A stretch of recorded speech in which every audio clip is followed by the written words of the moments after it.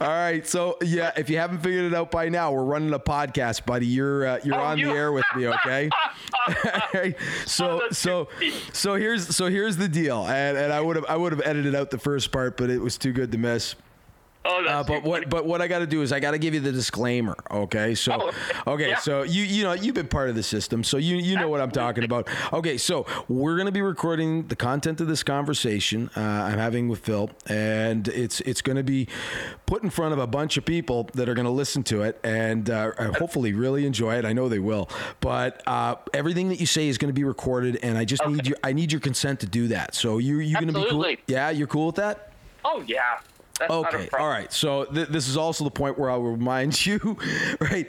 Not that I need to, but in the interest of being consistent across the board, I'll remind you that we're recording all this. So be careful what you say. I don't want to see you get yourself in any hot water with anybody. We like to keep these things free, as edited free as we can. Absolutely. Well, yeah. that makes sense, right? It's easy for you too, right? So well, I remember doing the preamble as a police officer and letting people know that during video interviews, like, this is what we're doing. You've waived your right. You waived your right to counsel, and you don't have to answer. You don't have to answer anything you don't want to. And you can remain silent at any time, or ask me to move on if you're not comfortable with any question. Okay. Absolutely. Okay. Have you started taping now, or what's that?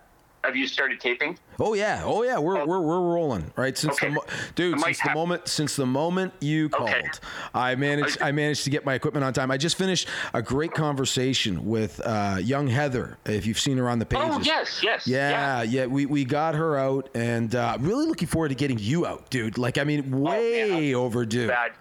Way overdue. How the hell, dude? That's how busy I've been lately. I really, really, really have been looking forward to getting you out to Silverdale before the weather gets to be too cold. I know. Promise me. After this week. Well, you know what? Let's pick a date and let's get it done, because you know what? Like, it's so unfair that you live far away and you haven't been able to join us at Silverdale. Really looking forward to getting you out. So let's figure that out soon. Okay, so. Now, tonight is the presidential debate. That's right. Are you jacked or what? Oh, he's going to destroy him. Did you hear last night when he said he had been in the Senate for like 180 years? Oh yeah, I just fell over. You know what, Joe Biden has managed to, like, I mean, it's funny if you listen to the mainstream media, they'll tell you Trump is an idiot, but when you listen and actually hear Joe Biden's words and how he continuously screws up, like he's really said a couple of stupid things. Well, yeah, it's frightening to think that anybody would believe, even for a moment, that he's fit for leadership. Like, I mean, don't give that guy the codes, the launch codes, please. I wouldn't put him in front of a bunch of kindergarten. Honest to God, I wouldn't trust him to operate a toaster oven. Yeah, he I mean, he knows how to do that. Like, I mean, I hate to say this, but I mean, there's just enough evidence now to kind of support the claim that he sounds senile sometimes. Oh God, absolutely. Absolutely. Yeah, and so to know that he's going to go head to head with Trump, and I mean that's another thing. I'm going to fit this in here quickly. Like, there's a lot of opinions about Trump and Biden, and certainly for people that follow American politics, or listen to the mainstream media. The mainstream media would kind of have you believe that Trump's this babbling idiot, and meanwhile, the total opposite appears to be true. And of course, for anybody that's a little unsure what to believe, you only need to look and see that Biden has been hiding from any form of debate or head-on confrontation, or verbal dialogue with Trump. It's going to be great to see them, kind of in the same space together, having discussion. And I think that if anybody has any doubts about whether or not, who to believe, only one of the candidates has been kind of hiding out the whole time. And yeah, and I mean, so that's why we've affectionately named him Joe Biden around here, right? Joe B. Biden. So that's going on tonight, and like, that's what do you know what time it's going to be on? I believe it's 9 o'clock from what I did a little quick search, and they said 9 o'clock. So I would suggest starting maybe an hour before, because they have the preambles usually. Yeah. And then that way you don't miss anything, you know? Well, it'll be great to see their coverage of the event. I think if there was ever any doubt in anyone's mind, you know, who a lot of the mainstream media groups kind of support, you know, it'll be funny kind of to see them cover this event. I really sincerely hope that the American public gets to see, you know, the differences between the two leaders. It should be interesting. I'm grabbing my popcorn. It's going to be funny. Absolutely. This is going to be an entertainment of the year. You know, this is the best thing since COVID came out, you know? Oh God. Right. Don't even get me started on the COVID conversation. Right. That's going to be a whole podcast by itself. Well, people are really starting to call it out now. Oh God. Did you see the parade they had in Toronto? No, I didn't see it, but I heard about it. Yeah, I heard about it. I watched a little bit of video on, I think it was Rebel News that had it. And they probably said there was only 50 people there, you know, like there's probably thousands. And really? You know, our CBC, right? Well, you know what? It's funny you should mention that because, I mean, I managed to get to the Integrity March in Ottawa, and, you know, the CBC, you know, I think they came as it was, you know, ending. If they saw 800 people, maybe what they saw were the 800 people standing around that refused to go home. That's right. You know, like, you know, there were definitely not 800 people there. I've been, you know, on crowd details. I've been on crowd details. I can do a head count at a glance, and there were thousands and thousands of people there. Apparently, Tracy and Rod were handing out wristbands and ran out when they hit 2,000. No kidding. So, and I mean, apparently they ran out early. So, you know, dude, I know you couldn't be there for that one, but you really did. You missed a great opportunity to see Canadian gun lovers and people that just appreciate, you know, good old fashioned Canadian freedom all getting together. I've never seen a happier group of protesters in my life, actually, to be honest. I have enjoyed watching a lot of the footage from different people that taped it, like videoed it out there. Yeah. And it was amazing. Well, and people walking their dogs and just having a great time. You know? Well, you want to hear my take on it? And I really don't think it translated well in the footage. Like, I mean, everybody was so focused on, no, it's not 800, it's, you know, more like 5,000. That unfortunately became the focus of a lot of that was the CBC's poor coverage and/or, you know, outright lying about the number of people in attendance. That kind of became the focus. But really, what I found to be fascinating about that event was how truly friendly and happy everybody seemed, and it almost didn't feel like a protest. It felt more like a festival. You know, like people were smiling and chatting up like all over the place. You know, certainly when Rod spoke and Tracy spoke, you know, a lot of people cheered, and I'm gonna chalk this one up to. I know I was just happy when I showed up. The great fear in my mind was, you know, it is a Saturday, you know, right. It's you know, we are kind of scattered across Canada. Like, I mean, if we all lived close enough, I imagine we would have had, you know, 20 or 30,000 people there. Easily. If Alberta was next door, Saskatchewan was next door, BC was next door, you know, if they had been, you know, the same distance that I was from this event. Oh yeah, it would have been insane. Like, I mean, we had 5,000 people there, and that's on a Saturday during a pandemic, you know, and so everybody that was there, you know, just seemed to be really happy, just as I was, to see people of a like mind all gathering with one purpose, you know, to express dissatisfaction. Yes, but like it really, the undertone of like, I'm glad to see you here could really be felt. At least that's the way it was for me. I could see it though on people's faces. They really seemed to be happy in the company of other people that were going through the same thing. You know, was kind of the sense I got, you know, listening to some of the conversations, and it really was a great event. I got to tip our hats again to Tracy and Rod for doing a great job organizing that one. Yeah, perfect. Fantastic perfect execution. To the local law enforcement that oversaw the entire event and made sure that, everything ran tickety-boo from a security standpoint. They did a great job. I was really impressed with the level of professionalism.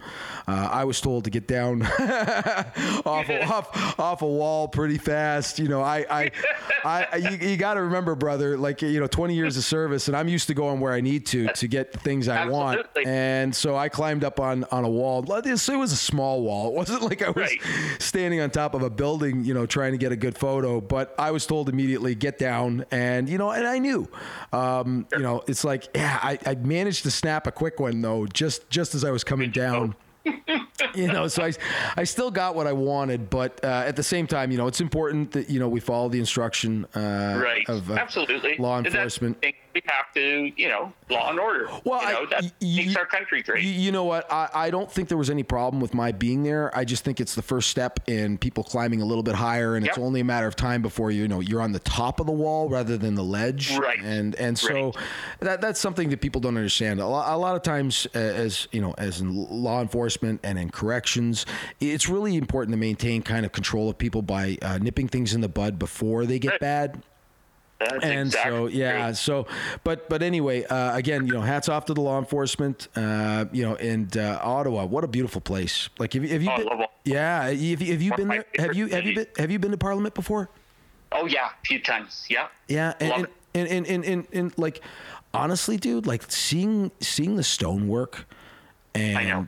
And it, like, dude, like I was a classical studies. Student, and I love architecture, beautiful architecture. So Parliament is just like unbelievably beautiful, and this is where the conversation is probably going to get a little darker. What a shame that we have such idiots right now running around in those hallways, those beautiful buildings. Have such a disgrace. If the people that our forefathers could just come back and glimpse what's happening now, they would hang some people. Probably. I can tell you that, we're seeing a lot of things that we're not appreciating as freedom-loving Canadians in this country.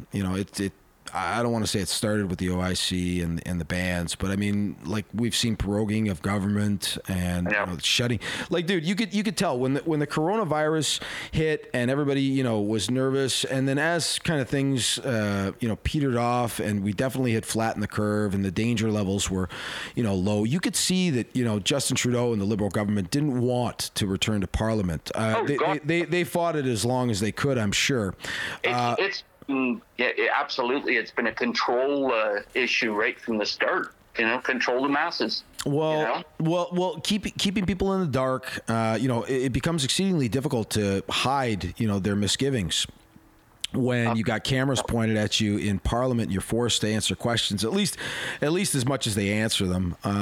You really don't get to see much other than a lot of feet shuffling and verbal swerving and deflecting going on. Yeah. When they ask them questions, but then they just shut it down right in the middle of the biggest scandal. It's so people like Climate Barbie and. Oh, God. People like that are actually, did anybody think before they voted for this person? That's what I have to think. You know what? Actually, it's funny that you bring up Climate Barbie. I know how much she loves being called that. I know.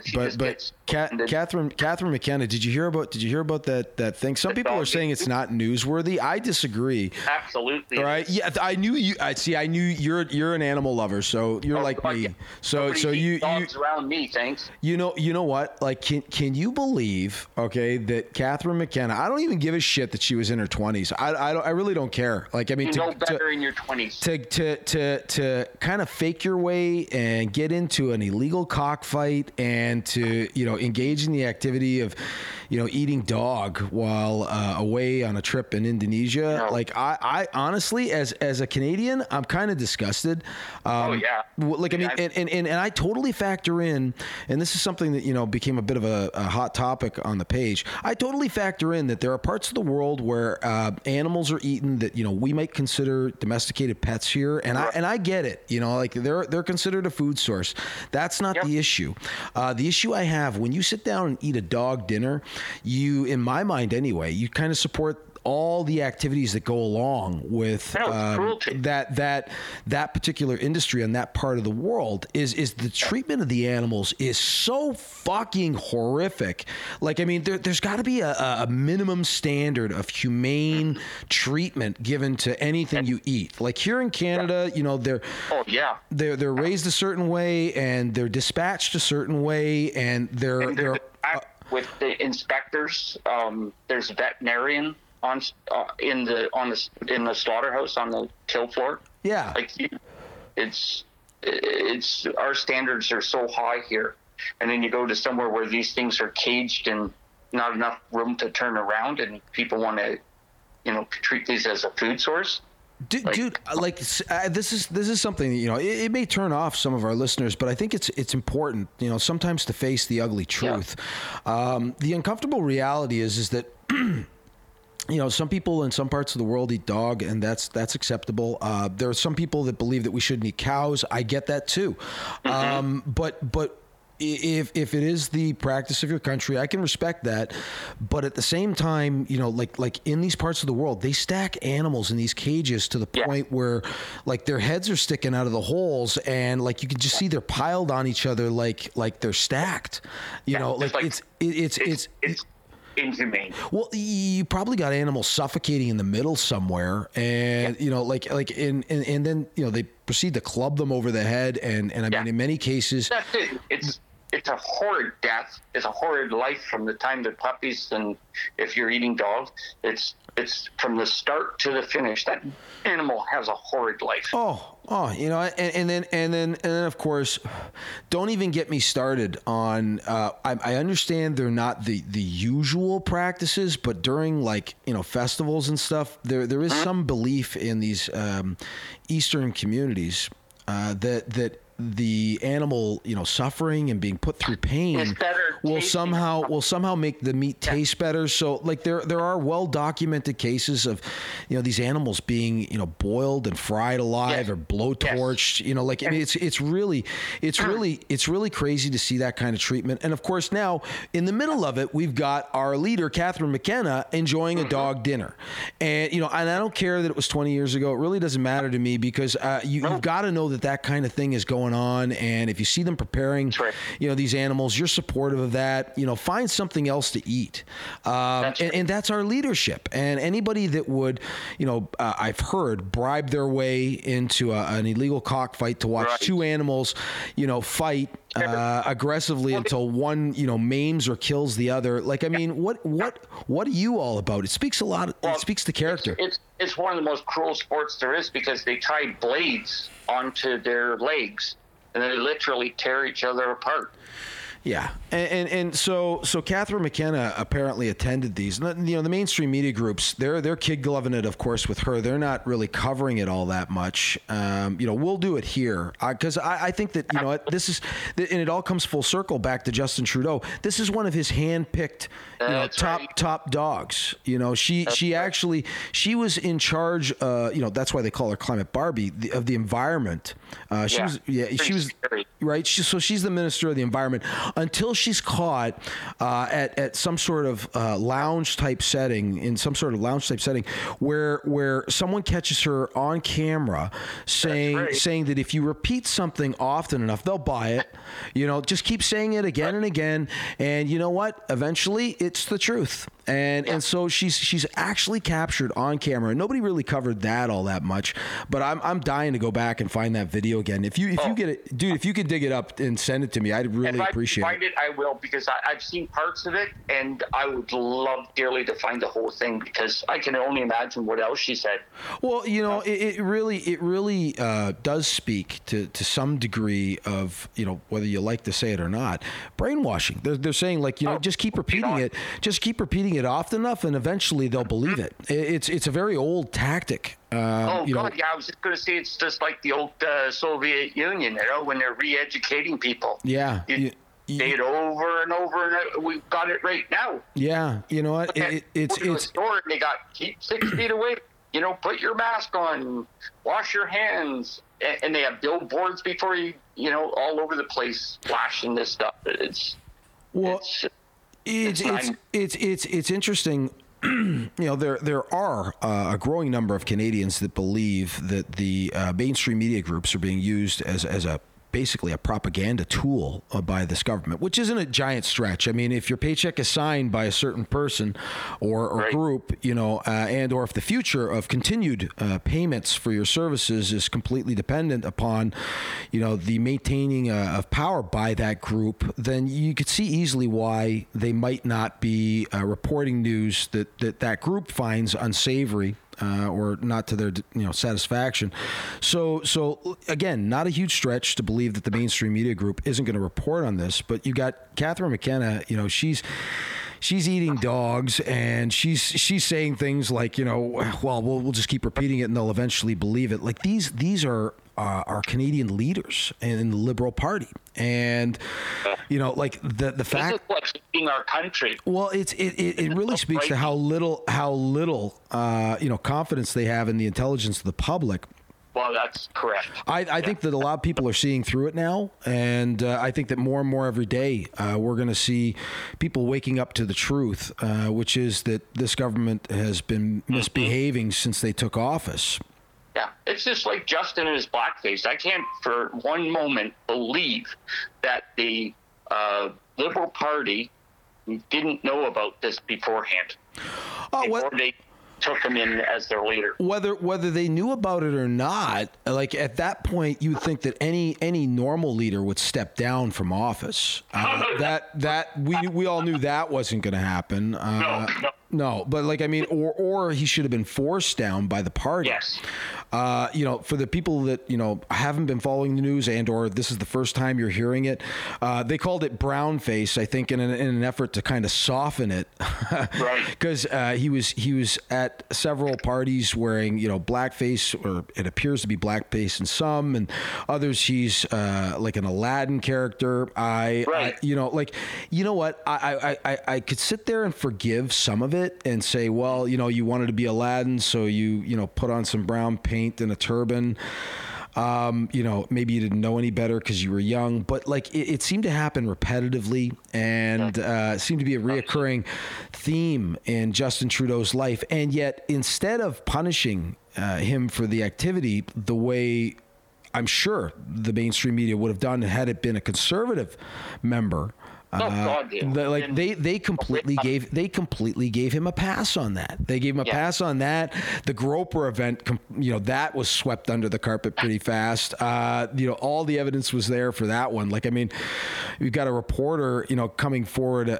Eventually, the story is produced, and then of course the reporter comes forward and says, like, yeah, it did happen, but there isn't much in terms of details other than the fact that Justin Trudeau said had apologized, I guess, for grabbing this young girl at a festival in Kokanee there, and apologized, saying, had I known you were, a reporter, I would have, treated you differently. I would have never done it.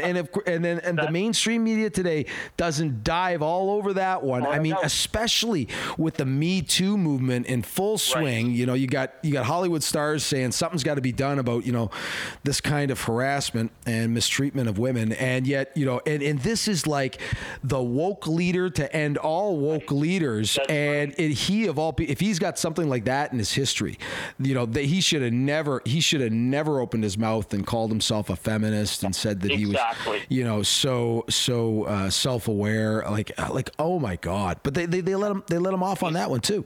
Biggest hypocrite Canadian politics has ever seen. Ever. Let me ask you this. You and I are roughly the same age. Have you ever seen anything like this? Like, ever? Not in my years, I'm not. Nope. I'll be 57 in a couple months, and I've never seen anything like this. It's absolutely insane. Like, on both sides of the border, we've got all kinds of craziness going on. Like this government, they've been spending us into oblivion long before the arrival of COVID. They like to kind of chalk it up to the COVID pandemic crisis, but the truth is that the Liberal government here in Canada has been making bad decisions for this country since the start, and certainly it seems to be a continuation of Pierre. Policy, I think this is a Liberal doctrine, is to spend on every special interest group that there's out there, and forget about the little people. Well, it's an exercise in vote buying, in my opinion. Exactly. Well, at this stage it is. Before, there were lots of decisions made. Like, they killed the energy sector. They destroyed that. So there's a lot of jobs and certainly a lot of money to be made here in Canada responsibly. For everybody out there that's big on climate change, Canada leads the world, doing things really by the book and to the letter, and we produce a lot of great products here, but like oil is enormous. Like, it really we could sustain ourselves, but it boggles me by why we import oil into Canada at all. We don't need to. Hey, listen, buddy. While I was in Alberta, I was surprised at how low the gas prices were. Like you could see close to the source that you could definitely enjoy the benefits of gas. Like, that's a gas price? Like, I'm like that was what I was like. In addition to all this great scenery, there's your gas prices. Well, shit, I can afford to drive around all day and enjoy this. I say you can drive around wherever you wanted to. Right? Oh my God, yeah. So But no, back to this government though. Like, watching Justin Trudeau essentially bankrupt the country, and then at the height of it all, continue to throw money around at things that kind of defy rational explanation. Like, what are you thinking as a Canadian now? Like, as a Canadian, that's been on the planet almost 6 decades. Like, where do you think we're going from here, buddy? Like, what's your take on things? I can only hope that the people, like I heard the other day, Justin saying that people don't want an election. And I'm going, my head was going to explode. Like, everybody I talk to wants it. They want to get rid of him. We've dealt with when I was younger, I dealt with his father. Yeah. I thought his father was bad, but this kid just is a spoiled rich kid that never did anything in his life, or never done anything with his life worth a pound of salt. And this country we can only hope that the next election we destroy the Liberals, like destroy that party. No party status, like just move them off to the earth. That's what we got to do to turn things around. Yeah, a big win for the Conservative government would be definitely a great start on getting us turned around. I don't think people realize, like, the damage they're doing now. Like, it doesn't matter who's in office. Paying for it. Oh, like following the next election, should we be lucky enough to elect a Conservative government that will bring back fiscal responsibility to our great nation, they're going to be tasked with probably the most monumentally epic, journey ever into trying to figure out ways to get this country back on its feet after what this government has done to it. With the income tax just taken from the workers alone out in Alberta and the oil fields, where did this money, like, where did they magically, like, are they twinkling their nose or what? Where's it coming from? They're printing it. They just keep they'll just keep printing it. If we ran out of money, no problem. Let's print some more. That's all I can see is that or they're going to sell our resources to the Chinese or something like that. Other countries did it. that are in a bind. Yeah, well, you know what? See, I'm not entirely comfortable continuing to sell Canadian resources to the Chinese government. I have no problems with the Chinese population or the Chinese people. Oh God, no. You know, I love them, but the government can go pound salt. I don't want anything to do with the communist government. Anybody that would call me a racist or make an effort to paint me into that light, I can tell you right now, you can go fuck yourself, because I love the Chinese people. I love them so much. I'd love to see them get out from underneath communist rule, because that'd be the only way for them to truly enjoy life again.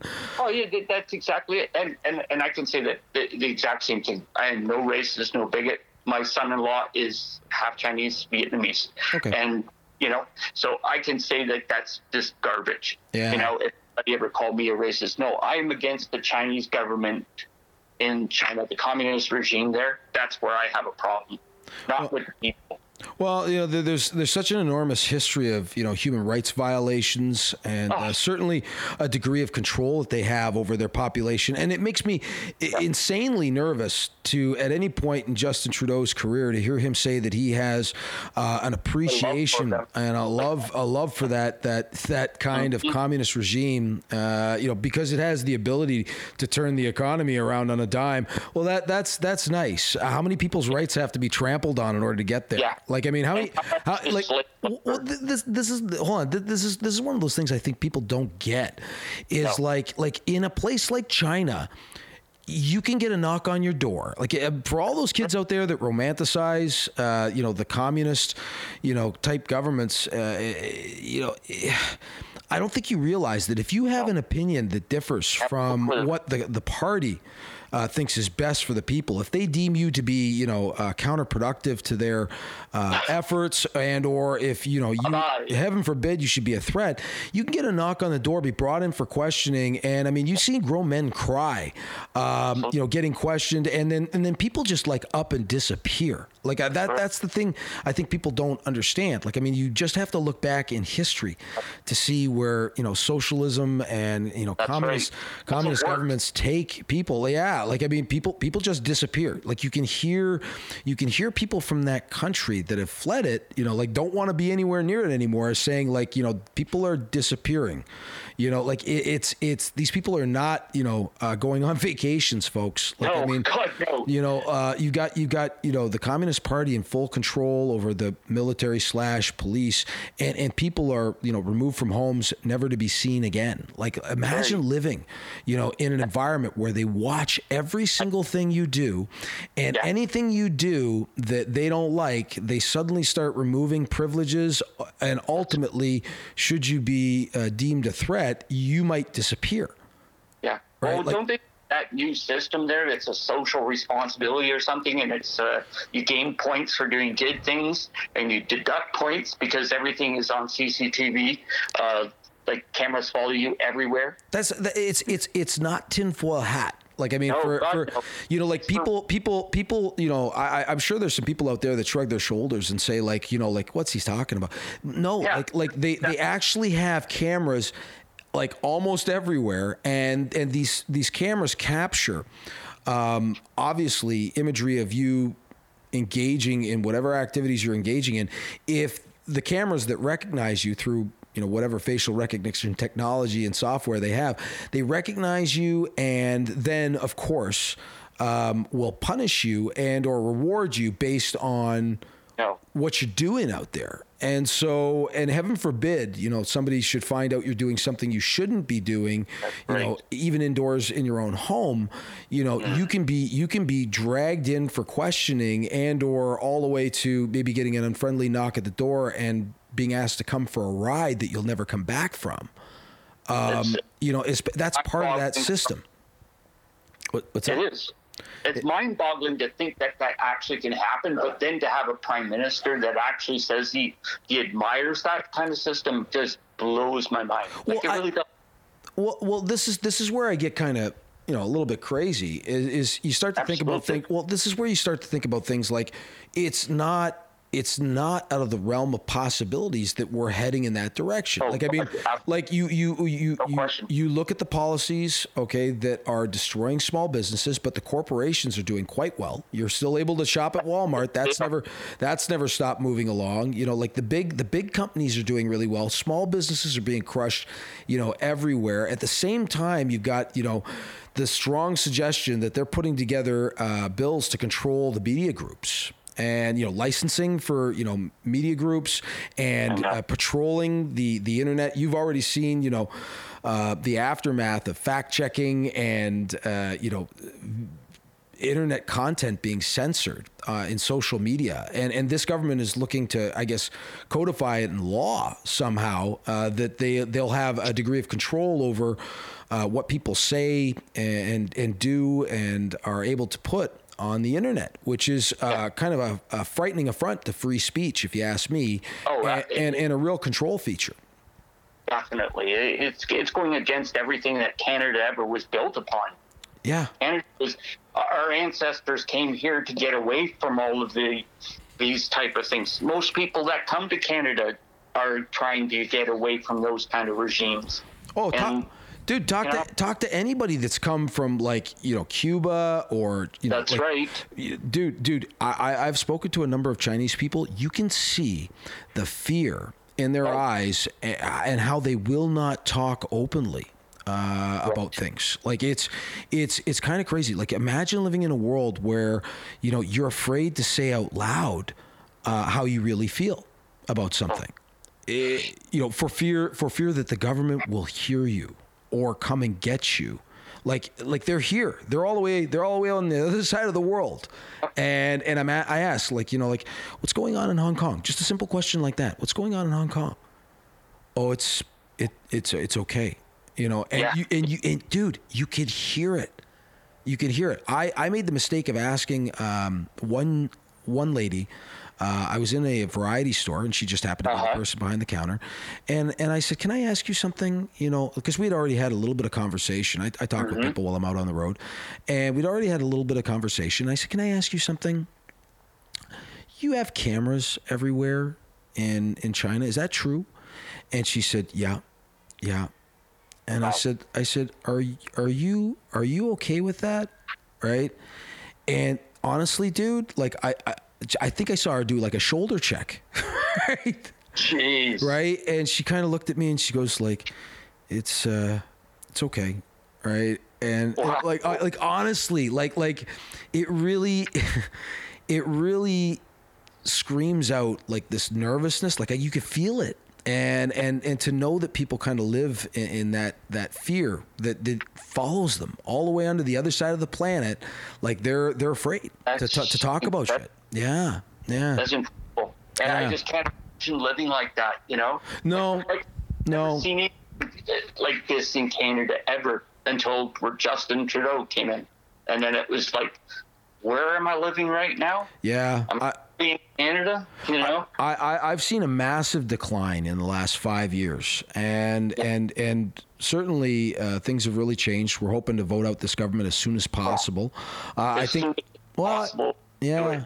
Well, I think it involves making people aware of what's happening, and we do that here. You know, at the Canadian Gun Vault, we like to talk about some of the topics that other people won't, or we like, you know, at least try and approach the subjects, you know, objectively and responsibly. Yeah, that's it. You know, it's you got to have an open dialogue. You know, like, we're not wearing, like you said, tinfoil hats here. This is what we see on a daily basis, and when they try to steal our freedoms, that's where it ends. Well, you know what? You know? 20 years of policing in one of the roughest cities in Ontario. That's right. And I could tell you that seeing trouble coming is half the battle. And of course, if you see all the indications that trouble's on the horizon, it's best to, you know, act quickly and, you know, to always err on the side of caution. So I think it's really important that Canadians kind of wake up to the misgivings of this government and start to consider the possibility that maybe they're not acting in our nation's best interests. Oh, absolutely, they're not. They don't have any good intentions at all. Their interest is self-service and trying to impose on us what they want. Like, as a kid, I can remember the air raid sirens See, there's generations that don't know anything about that in our country, about what the Cold War was like and what communism. They don't even know what communism when the Berlin Wall came down. They just know it maybe from a history book. Well, we lived it as children, you know. The air raid siren goes on, and what do? You crawl under your desk, right? and you go, oh my God, here it comes, you know. Yeah. I think I was 9 years old when it dawned on me that they could drop a bomb on us. I went home at lunchtime. I was horrified, you know. Yeah. You know, like a generation doesn't know this. A few generations, and that's why I think they've been lulled into this comfort of that socialism and communism is such a great thing. Like Antifa and these groups think that, you know, hey, we're the fascist bastards, right? But in reality, they're the true fascists because they want to steal all your freedoms away, and especially freedom of speech. Yeah. You know, I do remember the sirens. I'm you know what, and I remember the fear. But no. The first time I heard them, I wasn't actually, believe it or not, I wasn't actually in Canada. I was in the United States. Okay. And of course we were. My father used to take us on his travels to football games. We loved university football in the U.S. My father, of course, was a Penn State fan, and you know, Michigan Wolverines fan, and you know, so we were down. I think it was during a Nittany Lion game. And the sirens went, and of course you could see everybody just like froze. Yeah. You know, like an entire generation doesn't understand. I as a child, I remember it was explained to me that, you know, Russia had all their missiles pointed at us. We had, you know, as North America, we had our missiles pointed at them, or at least the U.S. did, and tensions were high. And of course, I don't know. Do you remember The Day After? Do you remember that TV series? Oh, absolutely. Yeah, like that was nuts. Because I remember ABC, I believe it was that put that out. It was. You know what? It was The Walking Dead for our generation. Right, that's exactly it. Yeah, yep. It really was. So for anybody out there that has never seen it before, I'm sure there's some grainy video to be found somewhere on YouTube. There was a TV show called The Day After, and it really highlighted what it might be like to survive a nuclear strike if you know, our nations had gone to war and pushed the button. And of course, we were told, you know, like both nations have their finger on the button right now. Like it was like the mid '80s. That's right. And of course, this TV show comes out, and suddenly I think a lot of people realized what it would be like. And if you watch the opening scenes, you know, there's the missiles launch. People are kind of looking at, you know, the sky and seeing all these, you know, large rockets flying through the air. And it's like, okay, like if ours have gone up, theirs have gone up too. You know, like you remember War Games? Remember War Games with Matthew Broderick? Like, I mean, basically, you know, you if you could just imagine, you know, each country sending up, you know, a volley of missiles capable of destroying entire cities, and they captured what they believed it would look like in this made-for-TV series called The Day After. And of course, when the rockets hit, you know, North American soil, there were these large flashes, and of course, you know, you could see everybody's skeleton for a split second, and then you know, yeah, and then because of, you know, the limitations of computer generated you know, graphics of the day. We weren't treated to the visuals that this generation perhaps would be able to. Makes sense, doesn't it? But they said, like, okay, like, well, yeah, like a couple of million people just evaporated, and more importantly, the people that were outside the major city centers were dying of radiation poisoning, and had, you know, lesions and burns all over them, and depending on how far away they were, like you remember all that? Yeah, just complete chaos. Yeah. You know, nothing, you know, there's no systems in place then. You know, it just couldn't run.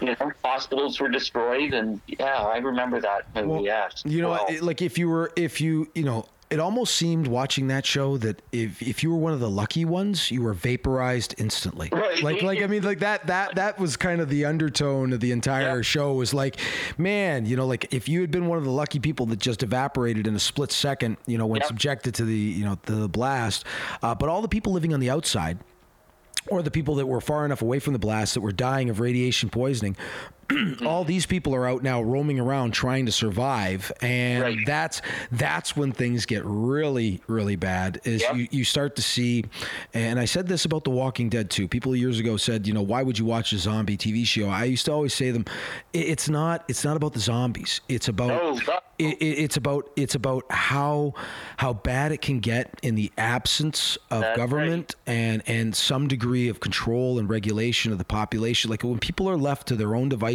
and to fight for survival, they'll do some pretty fucked up shit. So that again, that was kind of the Walking Dead of our generation. So you remember the fear. And you remember the panic, maybe the first time you heard the sirens, like, and their idea was to climb under your desk. I always love that one. Like get under, if you hear the horn, get under your desk. And I'm thinking, even as a kid, after watching The Day After, I'm like, what the fuck is my desk gonna do? Right? You know, kiss your ass goodbye because here it comes. You know? Yeah, you know, it kind of falls into the same sort of category as strapping your seatbelt on in an airplane. Like if you fall out of the sky, you know, a couple of miles up, I doubt my seatbelt's going to do me any good. So, as an adult now, I look back at those times and I think, maybe if it really was going to happen when those sirens went off, maybe they should let us go wild for like 20 minutes, half an hour, you know? Oh, could you imagine the trouble we would have gotten into in the 70s and 80s? Good God. Oh, my goodness. Well, now one of the last things that I want to talk about, because we're running up on 48 minutes here, and I don't want to keep you too much longer, but one of the things I wanted to talk to you about was this. Certainly, you would qualify as one of our physically challenged shooters, and I don't use the term disability because I don't for one second think that you're disabled. We call each other gimps. Yeah, no, you can't do that. You can't do that. You know what? That's I often will laugh and call a fellow Italian a wop and say that my couch in the living room has the plastic on it still, like but because I'm Italian I can get away with that. You can't do that. No, but you're not quite as mobile as many of us. And for people that have never, met Phil before, Phil is not confined to a wheelchair. You are able to move out of it. I've seen you do it. You get on those crazy crutches, and you manage to pull yourself around pretty good, better than some people I know that have the use of their legs. Yep. But Phil has. In most cases, he has the need to be in a motorized chair, the tank, as I call it. Yep, absolutely. Okay. But, being physically challenged, you still manage to engage in a lot of activities that, people might be surprised by. But one of the things that we'll focus on, because of who we are, is shooting. You still manage to get out. You still manage to get out shooting, and you love firearms. And I know this about you, and they've obviously played a big part of your life. I know how much you love guns. It rivals my own affection for them. You really are one of those guys that loves guns. So now you get out shooting, and I've noticed something about you. And the primary focus of this government has been to ban, what they call assault style firearms, or I've noticed that you like your tactical guns. Can I? All right. And these are the subject of the ban. So, I mean, can you please explain to people what is it that you like about the guns? What is it that makes them the right fit for you? Because, go ahead. I'd have to say that tactical guns like the AR-15, the tactical shotguns, make it easy for me to shoot. It just, there's more moving parts for them. Mm-hmm. Like I pull back my charging lever on it, and then it's the squeeze of the trigger. Yeah. It's not like a bolt action where I'm one round each time and I have to manipulate the bolt for one round. Yeah. So that's one real bonus and a big plus for me. Mm-hmm. Plus the ergonomics of the new firearms like the AR-15. I know it's not exactly new on the market, but they become more functional for me. Yeah. Just being able to hold them, the size, that's another difference. Like the shorter ones, like your doe. I love that. You miss the doe, don't you? Oh, yes, I do. But that just fits perfectly in the chair, and it works just fantastic for me. So it's like my FD12, the bullpup shotgun, which is amazing. It's the right package. It just fits me form perfectly in my chair. Whereas I couldn't, your long traditional shotgun, which I love, like the hunting shotguns are great, but for me, they're just way too unbalanced, far out for me.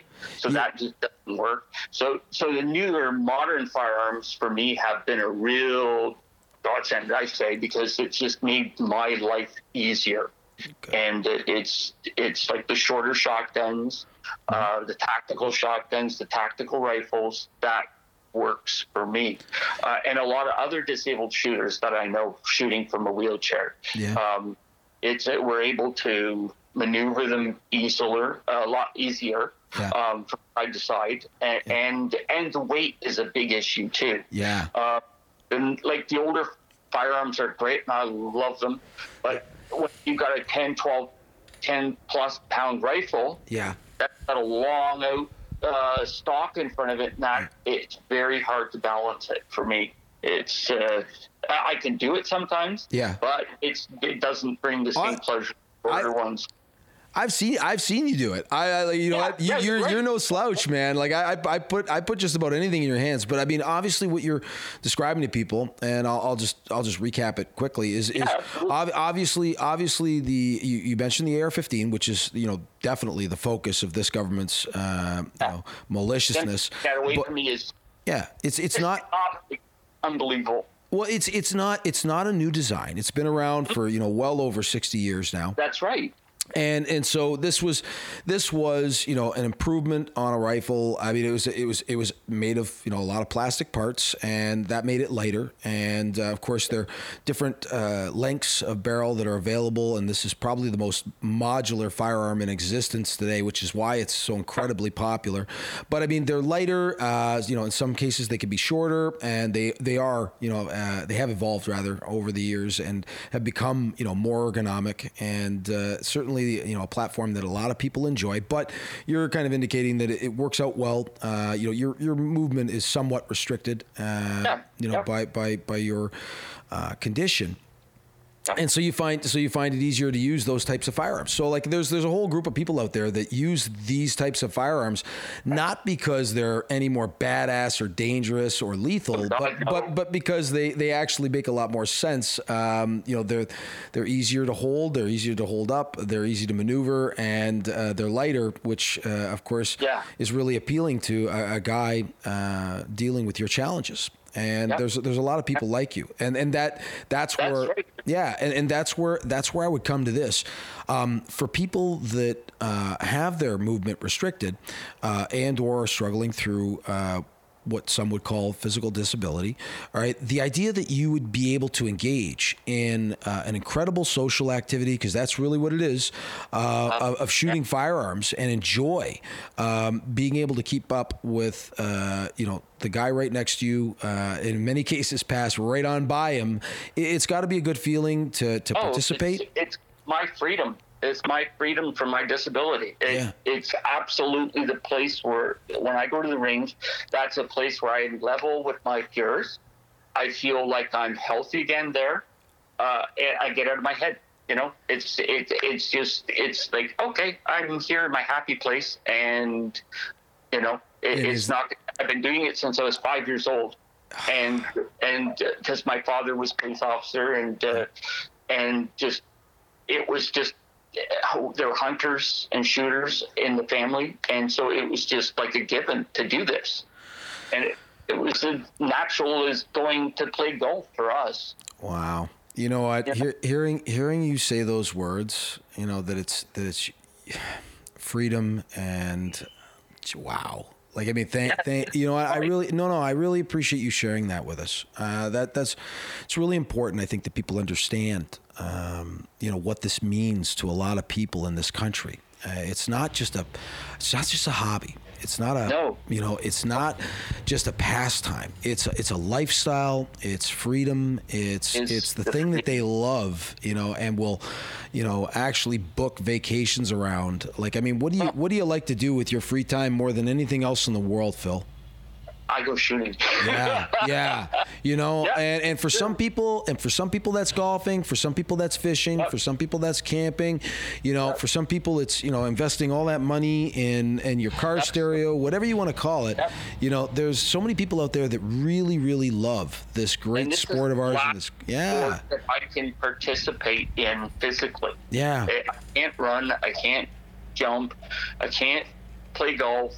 I can't play baseball, can't play hockey, you know. So, but you can shoot. You can shoot a gun, though. I've seen you shoot a gun. I'll tell you, you can keep up with the best of them, buddy.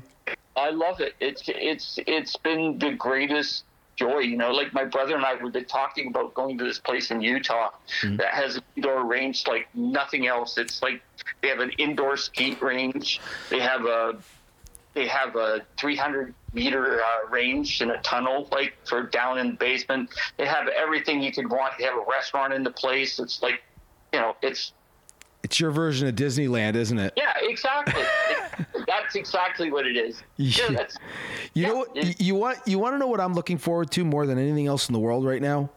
What's that? Seeing you get your ass down to Battlefield Vegas and being out at the outdoor range with us one day there. I'm imagining you turning that wheelchair of yours into like a mobile gun turret, and you're gonna have a blast. I definitely am looking forward to the day that we get to share some time on the line in the great state of Nevada. Right? Yeah, we're gonna make that happen one of these days. Fantastic. To machine gun, it's like a dream of mine. Well, you know what, dude? It's gonna happen sooner or later. They're gonna open the borders, and we're gonna be able to do that again. Let's hope for a big win in the U.S. and we'll hopefully get things turned around up here too, so we can make it happen. Absolutely, we got to get rid of Justin Trudeau, the menace to our country. I knew